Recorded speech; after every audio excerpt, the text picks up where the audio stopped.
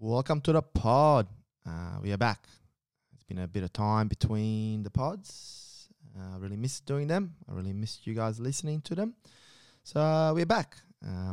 In this pod, I had the pleasure of chatting to Michael Italiano. Now, Michael is a performance coach and best known for working with Daniel Ricciardo. Now, for those that don't know who Daniel Ricciardo is, I'll get Siri to help me out. Hey Siri, who's Daniel Ricciardo?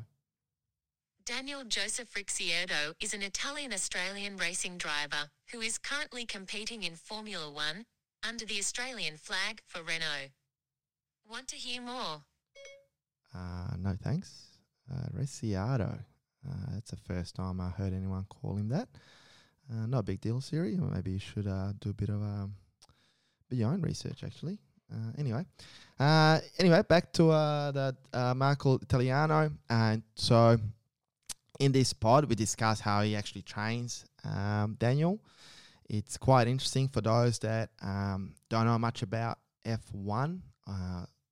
It's a car race, and they drive the cars very, very fast. They get up to 300 k's per hour. And one of the things that not many people know is that those guys are freakishly fit. Because they drive the cars so fast and those cars are very advanced and there's a lot of braking, acceleration, they have to deal with a whole lot of G-forces, which means that in the race that goes for up to 2 hours, their average heart rate can be up to 160, 170 beats per minute. So clearly they're freakish athletes. On top of that, they also have to keep their weight in check as well, because there's a lot of science and engineering to goes into the reaching those high speeds and getting the best out of the car and driver as well. So today we discussed a lot about how Michael does that. So it's quite interesting to hear it from him because it's such a unique sport. One of the things that really hit me during this interview was when I coach athletes or anyone, the whole goal is to essentially get people to move better. We do a whole lot of, obviously, mobility because mobility is quite important. And one of my favorite definitions of mobility is strength at range. So what kind of hit me, or what I found interesting, is that when Michael trains with Daniel, it's totally opposite. He needs to train him to be quite stationary in the car, obviously, sitting down, but be able to take on those forces. So the approach is slightly different than when I train athletes or, again, anyone that just wants to move better. So it was quite cool to listen to him, and it's such a unique sport, and sometimes we don't appreciate those athletes as much because we only see them perform in a car or sit down in the car. So anyhow, I hope you enjoy this pod.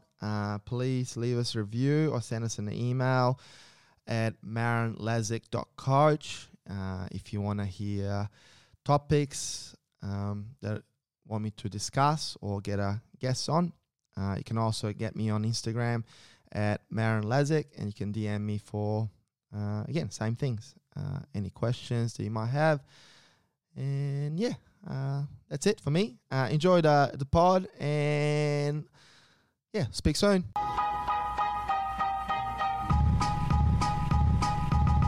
Michael, welcome to the pod. How are you going? Thanks, Maroon. I'm going well, thanks, man. Just I'm in London at the moment, and the weather has put on a bit of a show for me. It's quite nice. It's nice and sunny for a change. Mate, I'm stoked to have you on, and I got so many questions. And the first one, a bit of a personal question. Have you had a go in the car yet? No, and you know what? It's a common question I get asked. Unfortunately, these cars are specifically designed for the drivers, so the seats are molded for the drivers. And Daniel has hips of a 14-year-old. He's got the smallest hips, so I can't fit in that car. I'm too big, unfortunately. Maybe one day I'll get to sit in it in an empty shell, but no, to answer your question, no, I'd love to, but it's not possible. And then another question has been on my mind. When you drive home with Daniel, who drives? Okay, so usually I drive when we're together. When he requests to drive, I do get scared a little bit because he's a bit unpredictable. But yeah, mainly I drive. We are sensible, but yeah, it kind of depends where we are and what type of mood he's in. But he does enough driving on the weekend, so usually by the time we get in the car, he's tired and he's quite exhausted. So I'll take the wheel. But he's a terrible passenger, like terrible. He will tell you to change lanes. He will tell you to make that orange light. It's like you've got a driver instructor next to you. It's terrible. Mate, I can just imagine. Mate, thank you very much for doing a pod, and I'm pretty stoked to have you on. So for the audience, I mean, how did you get on this journey of, I guess, into fitness and then becoming a performance coach? To be honest, it was kind of building up. So leaving school, I started studying civil and structural engineering, and I was actually in that area, that field, for about 7 years. So I had an office job, just working, a normal 8-hour day in the office, and then coming home, and I was playing sport quite seriously. I was playing Aussie rules, so I always had a passion for fitness and sport, and I was training every day, and I was reading a lot of books, and I just randomly in the office one day kind of had a bit of a self-evaluation moment where I was kind of like, oh, would I be happy if I was sitting in this office in 10 years' time? And the answer was a straight no. So I kind of took it up then and there to change. So I started studying in health and fitness online, part-time, whilst I was kind of transitioning out of my full-time job. And that was a long time ago, but I haven't looked back. I started my own business in Perth doing strength and conditioning. So started off just training my friends. I just wanted to train my friends and help them, I guess, achieve their goals. And a lot of theirs was, one of my mates wanted to look good for his wedding. One guy was playing Aussie rules and obviously wanted to improve his athletic performance. And then before I know it, I had a bunch of, corporate clients. And then a lot of athletes started rolling in through like rugby, golf, mixed martial arts. A little bit of motorsport guys would come in. And it kind of built to a clientele where it was, I was very busy. I had about 50 odd clients, active clients coming in per week. And I was loving it. I felt like it was a lot more of a rewarding job, helping people achieve what they want to achieve, seeing people's attitudes change, seeing a lot more positivity and smiles when they're coming through that gym door. And then, with Daniel, to actually get into motorsports full time, that was very random. You could probably say I was quite lucky in a sense where I knew Daniel on a personal level. I think we met when we were like 12 years old, just through mutual friends, and we would keep in contact randomly because he was living away. He was living in Europe, so I'll probably only see him once a year. But we knew of each other. We respect each other. We would talk. And when he'd come back home, usually around Christmas time, we do a bit of training together because he knew obviously we had similar interests in training and fitness. So, we would run together. We would do some gym sessions together, but nothing serious. It was more of a friendly catch up as such.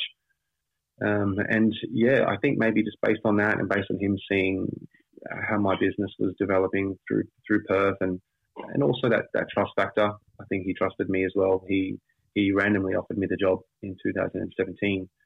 So we never really had any discussions before that or spoke about, potentially working together. It was just more of a, I guess, good timing for me and also obviously being a little bit lucky where, in a sense where he believed that I could help him. So, it definitely, it was quite surprising. That's awesome. And I love it how you said like trust, because I think one of the huge roles for strength conditioning coach and performance coaching is trust. Like trusting the process, and there's so much emotional connection as well. So that's cool, mate.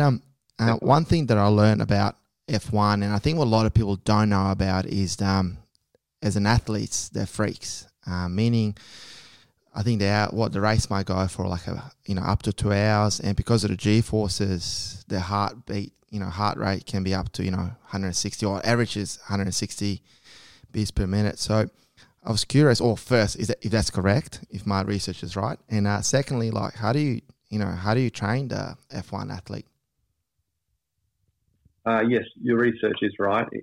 Your heart rate can probably get a little bit higher as well, because with innovation these days and how quick these cars are getting, they're actually experiencing a lot more G-force every year. So we've noticed that, year on year, the average G-force that these guys are experiencing actually keeps increasing. So it's quite a crazy sport where every year you almost got to be fitter. You got to be stronger. You got to be fitter. So it's not about just ticking the boxes. It's about, okay, these were your PBs. This is where you're at last year. We now need to better it, which I love. I always say to Daniel, if you're not improving, you're getting worse. So seeing these cars just improve year on year, it's almost like a bit of an accountability on the drivers to go, okay, wow, these cars are getting quicker, which means I need to be fitter. So it's a positive accountability for these guys to keep I guess raising the bar from a performance point of view, to train these guys, it's very unique. I won't lie, it took me a year to get my head around it, because I've walked into an industry that I didn't specialize in initially, so there was a lot of reading, and I guess also being a bit of a sponge and a sounding board, and what I mean by that is just soaking in the information of what Daniel would tell me, and speaking to his engineers and other performance coaches as well. So being a bit of a sponge that first year, and then being a bit of a sounding board and listening to what Daniel feels he needs, or what he thinks he needs to work on. And then after a year, I kind of implemented a bit of a training regime for him. But the main elements you need to work with is definitely your cardiovascular fitness. These guys are under constant tension throughout a race. I think the only time they really get to relax is down the straights. They might just relax a little bit, move their fingers and just relax their shoulders and core a bit, because they're in this isometric tense bubble for 2 hours. You can almost imagine how much fatigue can build up in that time, and then they're obviously counteracting G-force around corners and the braking loads. So that's one thing, is their cardiovascular fitness has to be the standard, has to be elite, I should say. But to an F1 standard, it's very high. Their neck strength as well. So their neck actually endures most of the G-force during a race. So training their neck a lot. So doing a lot of body weight stuff. There's a lot you can do with just using your head. Your head weighs more than you think. So there's actually a lot of body weight stuff you can do to build the neck. And we also use a neck harness, so a safe neck harness that we use. You can get quite creative with the neck. You can use some exercise balls. There's a lot out there.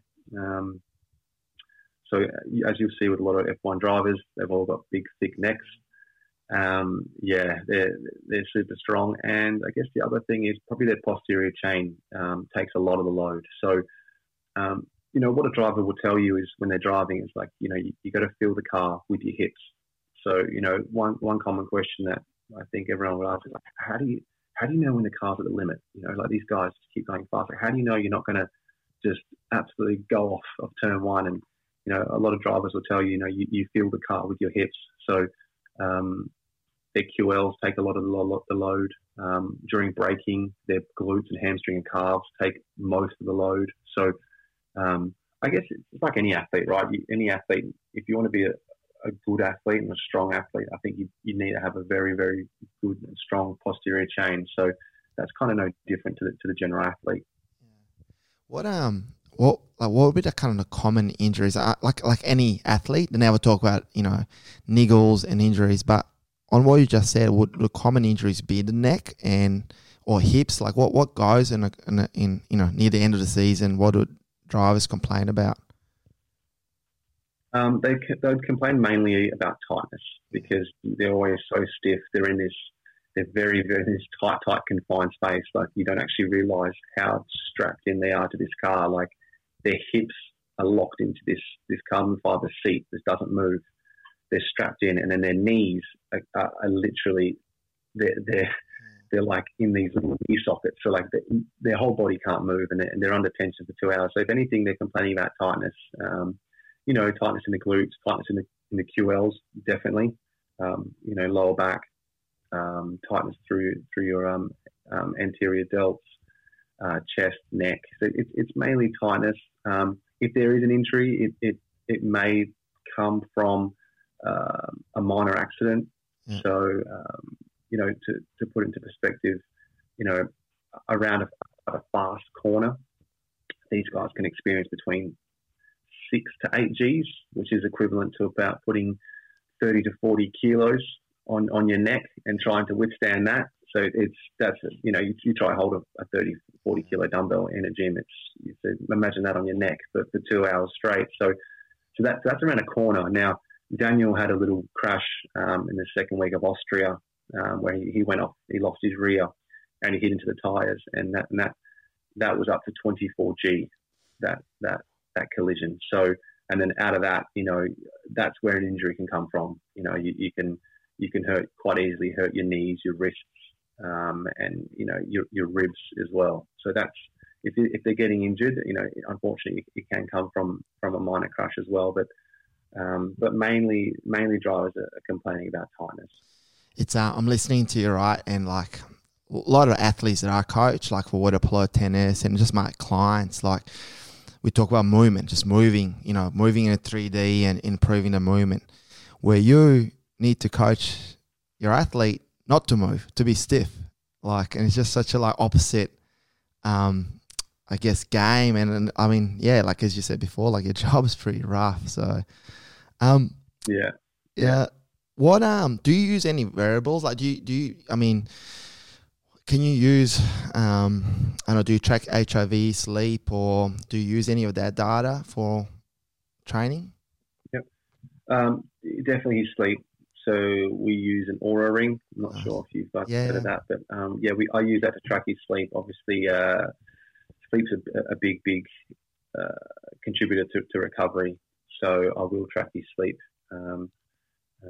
That's pretty much really the only thing we can kind of track. Heart rate variability as well. But unfortunately, we don't have the luxury to, like a lot of football teams or soccer teams, to walk into the club the next day and have a full rehab facility there and, masseuse and because we're on the road every day or every week. So, we do use some little gadgets here and there to prompt recovery.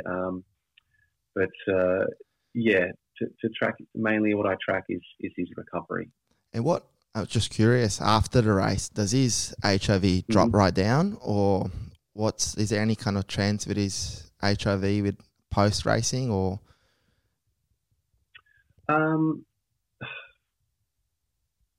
It kind of depends. I think most races, it depends. And the reason why I say it depends is because some races are a lot more demanding than others. And then some races we also fly out that night. So we'll leave that night, and that will also hinder his sleep, number one, and then obviously his recovery, and then being up in the air as well. So his HRV, it kind of varies. It depends on race to race, really. I couldn't really give you a set answer on that. I'm stoked. I use Whoop, so that's kind of what we use, and quite. Oh yeah. It's a lot of now water polo guys are using. Yeah, so you're either a Whoop user or a ring user. So, but it's I mean, for me, the sleep is number one, and I was quite curious to see what HRV does for someone like Daniel, and I'm quite excited now. So I'm going to bounce all over the place. So we spoke about recovery. What do you do for recovery? Like, I mean, how stuffed is Daniel after the race? Yeah, he's usually quite physically. He's tired, Probably not to a point where you're exhausted as such. It depends. I think usually the Budapest race is very, very hot. It wasn't very hot on the weekend, so usually it's up into 30 degrees. So by the end of a Budapest race or a Singapore race where it's super humid, he's very, very, I guess, lethargic and exhausted, and they can lose up to like 4 kilos of sweat just in those races. In Abu Dhabi, another one. So yeah, I guess building after a race, I give him a post shake. So obviously the recovery supplementation is important. So we have a bit of a supplementation protocol that we put in place after the race, and then the week leading up. Hydration, of course. So making sure he's getting a lot of liquids back in with, make sure he's got electrolytes coming through as well.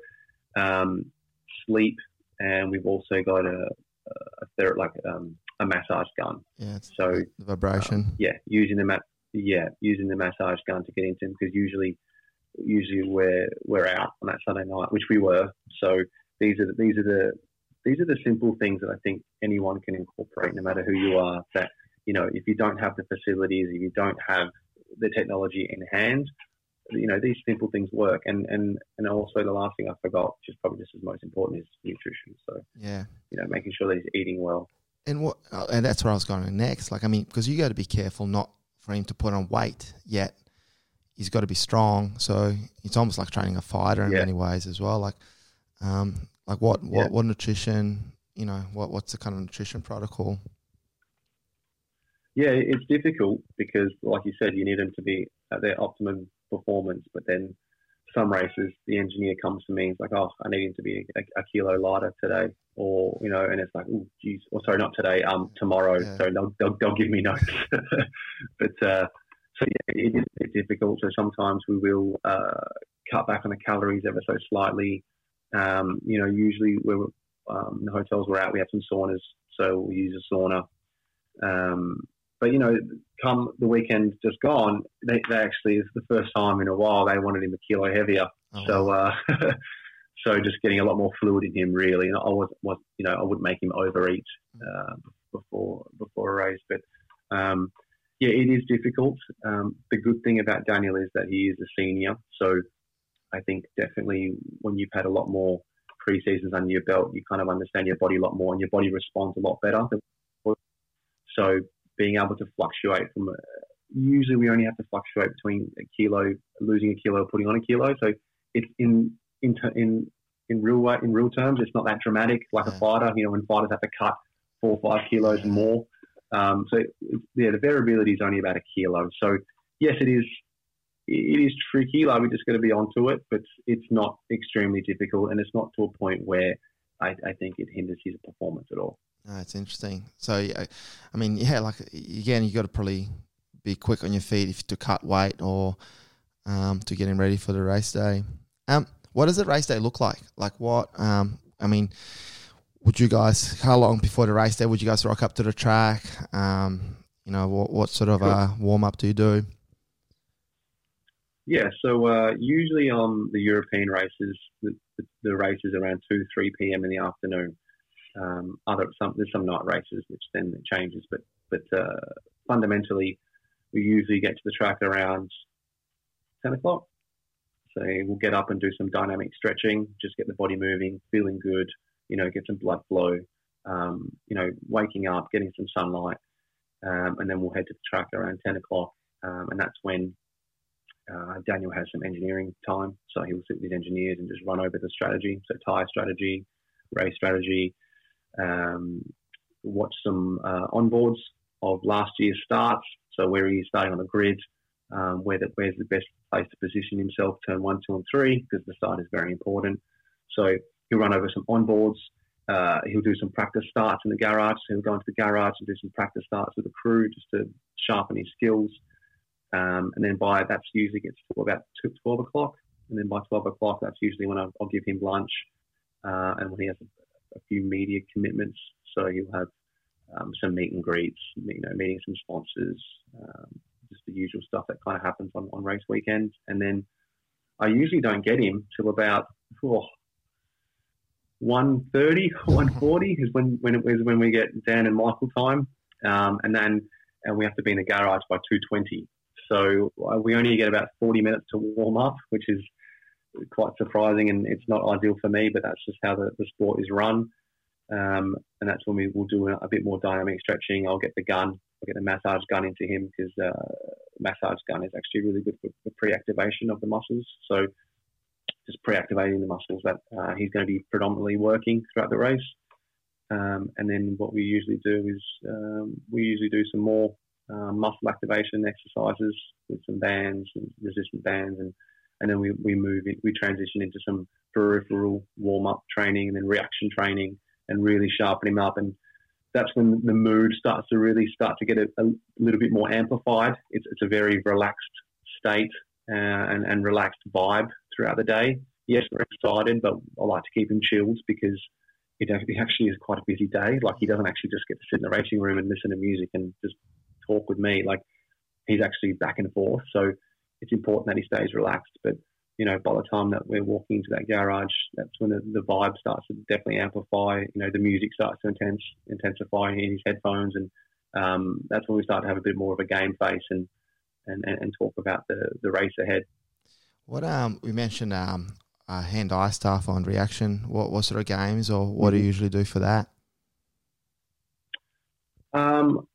I don't tell many people this stuff, because this is like the type of stuff where every performance coach has their little angle and approach to certain things. But yeah, there's some stuff that we use that we obviously we keep indoors. But there's a lot of stuff that I will share a little bit. There are a lot of stuff that you can do with tennis balls as well, and some lights as well, and even with some cones, coloured cones. You can get quite creative, but that took me about a year to figure out and come up with a bit of a race preparation as such that we obviously believe in, that we trust, that we think it definitely works. So I'll show a bit here and there, but as for a proper whole preparation, that's something I think stays internal between coach and driver, because that's sure. That's their little mojo to get that. Everyone's trying to gain that 1%, right? It's a sport of 1%ers. So that's kind of part of it. So on that, what's your relationship like with other coaches? Is it a bit tense, or is everyone friendly? Or, do you guys get together and kind of, bounce ideas, or is it just pretty private relationships? I think between drivers, it's very private. So yeah. I think as from a respect point of view, I don't think, us drivers will ask, I guess, private or training questions regarding other drivers. I think that's just a standard protocol. That's their business. But yeah, all the trainers are extremely nice. I know them all. Obviously, if I see them in the paddock, we'll stop and have a chat for sure. They're all lovely. They really are. And yes, everyone has their own, I guess, specific guys that they hang out with most. But yeah, like I do hang out with a lot of them quite regularly, actually, because you all have similar interests, and especially there's a lot of times when you're in the same hotel as each other. So the mornings where you wake up and it's race day and you want to train, they're the perfect training partner. So there's guys that I train with quite often that are obviously trainers of other drivers. So yeah, it is a quite tight knit community. We have a WhatsApp group together, and just to if there's anything that we all want to share. But I think from from a training performance side, I think that's just a protocol where we don't really go down. If we go down the performance side, it's mainly to talk about our own interests from a performance side, like, what are you working on in training? How do you find this? But we would never dive into, I guess, the driver's side. And mate, that kind of leads me to the next question. I'm sure you're used to talking about Daniel, but how do you look after yourself? Because I think people don't realize as a performance coach, you got to be on. Your energy is important. You can't rock up a bit tired or, a bit cranky or whatever. So, and you also work pretty much maybe longer than Daniel, or you do work longer than Daniel. So what do you do to look after yourself? Yeah, that's a great question. I actually, I figured this out the hard way the first year, because the first year I was, really, really focused on just trying to make sure I do my role as best as I could and learn as much as I could. And part of that, my training took a bit of a slump. My sleep took a bit of a slump, and I actually got sick like 3-4 times that year. And that's kind of when I sat back and I was like, oh wow, like I'm focusing so much on this one guy, but it's also important that I look after myself, because if I'm not up to my optimal, self, then how can I be of help to him? So after the first year, I actually asked myself that question, and so that was, it's a great question. And so what I do, I become a bit of a role model, So if I'm asking him to get 8 to 10 hours of sleep, I'll make sure that I get 8 to 10 hours of sleep, And if I'm asking him to eat certain foods and eat the way he does, I'll make sure I eat the way he does as well. So, not only am I now incorporating stuff for Daniel, I'm now incorporating it to myself. So, sleep is a big one. Supplementation as well. So making sure I'm getting adequate vitamin D into my system. B12, vitamin C. I'm also stick to a good healthy morning routine as well. And that's been a massive difference. I'm now, I'm like Daniel. We're sharp together. We do everything together now. But I must admit, the first year I struggled with that. Is looking after myself as equal as he does. And mate, and I think I can relate to that. Like I remember doing a bit of work with the Australian water polo team, and same thing, just trying to look after them. And my biggest thing was I couldn't fit in my training, and I was eating just as much as the boys. So like after 2 weeks of training camp, they eat a lot. Yeah. So you got to really find a time to look after yourself. Do you meditate or do any breath work? To be honest, I just started. Cool. So can I comment on it? Probably too soon, but it is something that I've struggled to consistently bring into my routine. It's not because I don't believe in it. It's just about trying to break that current routine, current mold. I definitely think there's a space for it. There's a common trend there with a lot of successful people that talk about mindfulness and breathing. So it's something that I'm definitely I'm working towards, but I'm very raw and new to. Yeah, cool. No, it's I'm same as you, just sort of on the journey of it. But the breath work's something that's really helped me personally, which has been good. Oh yeah. Mate, online programming, when I was doing research on you, I came across your beautiful website and it looked pretty nice, pretty fancy. Mate, what can you tell us about your online programming? Yeah, so I guess when I started with Daniel, it wasn't as easy as a transition as I thought. Like I was putting all this time into 50 odd clients, and all of a sudden I had this one client, and it was just a bit weird. And don't get me wrong, like obviously I've got the routine sorted now, but I always, when I transitioned, I always still missed that element of helping others. So the main purpose of me building my website is to be able to help others now. So back to how my original roots of starting out as a coach. So what I've done, I've developed a lot of in-home, premium programs for any fitness level and for any fitness person that wants to incorporate some home training. So I've just started, so there's only 4 programs at the moment, but I've got another 14 coming. I'm going to provide a lot of nutrition content, free content for people too, if they want to help. If they want to, aid their programming with some healthy eating, which is obviously extremely important. It's probably just as important as your programming. So it's almost just giving back, Marin. Like obviously, I'm helping Daniel as much as I can, but now I'm still building my knowledge. I'm still learning a lot, and I want to kind of share that with everyone the way I used to. So that's pretty much the ultimate goal behind it. And can anyone do it? You obviously mentioned it's all levels, but is there anything in particular that you learn from working with Daniel that is important for everyone else? And potentially something you're not seeing in traditional fitness that people can do. Is there anything that you can pass on? Yeah. If there's one thing that stands out with Daniel, it's how calm he can be under high stress situations, and focusing on his breathing. So we work a lot about being calm and being able to focus on your breathing, and that's probably the biggest element that I see in him, that's kind of stands out as a professional athlete. But if it's something that other people want to incorporate into their training, a strong core goes a long way. I think people don't train their core enough, so they don't train their glutes, QLs, abdominals, obliques enough. I think that's a big element that people should definitely focus on. And there is no reason why you shouldn't train your neck.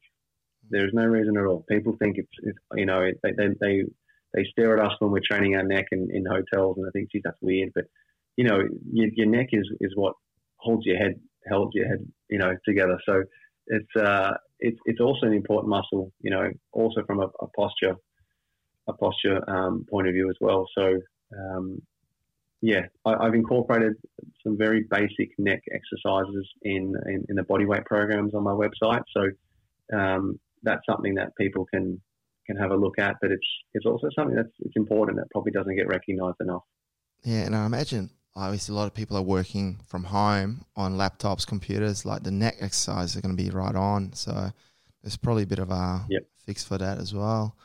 Have you got a favourite book that you kind of recommend? I'll sort of blindside you with this question, but is there any favourite book do you recommend for coaches or even people, inspiring, or anything that you sort of got pumped up on? Yeah, I do. Hang on, let me figure out what the book's called. I just forgot it. So it's the one that kind of got me. It's a sports psychology book. So it just talks about, I think they interview over 100 athletes, and they talk about their sports psychology and what's the main factor that kind of pulls them apart from everyone else. It's called The Champion's Mind. That's right. It's called The Champion's Mind. That's probably to answer your question, for a performance coach, I think that's a fantastic book to read and be able to dive into professional athletes within all sports and all competitions. They've interviewed American sports, Olympians, Australian sports, and to be able to understand how these guys think, understand their routines, how they go about their daily life. I think it's important for a coach to see this and understand, I guess, the sacrifice and determination that's required. That's a big thing. If you want to become a good performance coach, you have to understand your athlete very, very well. If you don't understand your athlete, you're not going to build that trust. Yeah, no, that's I'll put it in show notes anyway. What's next for you? What's obviously, I'm sure you're on a quest to win a world championship, but what else is on your agenda? The primary goal will never change. It's trying to win a world championship with Daniel. So I'll keep pursuing that. I do want to build my online platform. I've got a lot of things in the pipeline to build on my online platform, with a lot more programs, a lot more nutrition content that I really want to work hard towards. And I'm actually still studying. I'm doing a master's degree in sports management and business. So future endeavours may lead me towards more of a sports management and an agency, but we'll see how that goes. But yeah, that's keeping me busy also. Mate, that sounds awesome, and I'll make sure we put all your link. Well, actually, where can people find you? What's the best way to find the online programming and yourself? Yeah, so if you want some online programming or nutrition advice, you can best get me on my website, which is www.michaelitaliano.com. I'm quite active on my Instagram, so at Michael Italiano, where I post free workouts, recipes, a a whole bunch of stuff, and mainly our F1 journey, me and Daniel's F1 journey together. So they're my main two platforms. I've just started a YouTube channel, so that's kind of in the works. We're just doing a bit of filming for that, but so that's also exciting. But they're my main two channels. You can find me. So there is a chance that potentially for YouTube channel, you're going to jump in a car, drive off, play a joke on Daniel, and get some subs. Have you actually? That's the dream. Have you? I seen. I think it might have been actually Red Bull. They had like a cars that's got a double seat at the back. Have you been in one of those, or have you actually experienced the G-forces yourself? Yeah, I think F1 do it as well. They do it for special guests during the race. Well, they were doing it, where there's a double seater, and you can have your chance to sit in the back and drive. But no, I haven't experienced that yet. I've got high hopes that hopefully one day I'll be able to get one of those double seaters and obviously not drive, but seeing how my neck holds up. It'd be terrifying, but it'd be interesting just to experience the actual the forces, and I'm sure Daniel will like to, for you to experience it as well and G you up a bit as well. So, that's when the trust factor comes in, right? Exactly. Yeah, that would be good. And you've got no hands, mate. Thank you so much. You're welcome. Busy man, and I'm looking forward to just following your journey on Instagram, and hopefully you guys win the World Championship. I know it seems like one of the really hard things to do. It's and I was watching the documentary last month in quarantine as well, which was kind of make me fall in love with the sport as well, and just it was a good way to see what goes behind the scenes, and I appreciate your job. So dealing with everything. Thank you. So, mate, good luck. Hopefully we chat soon again. Thank you, Marion. Appreciate your time, man.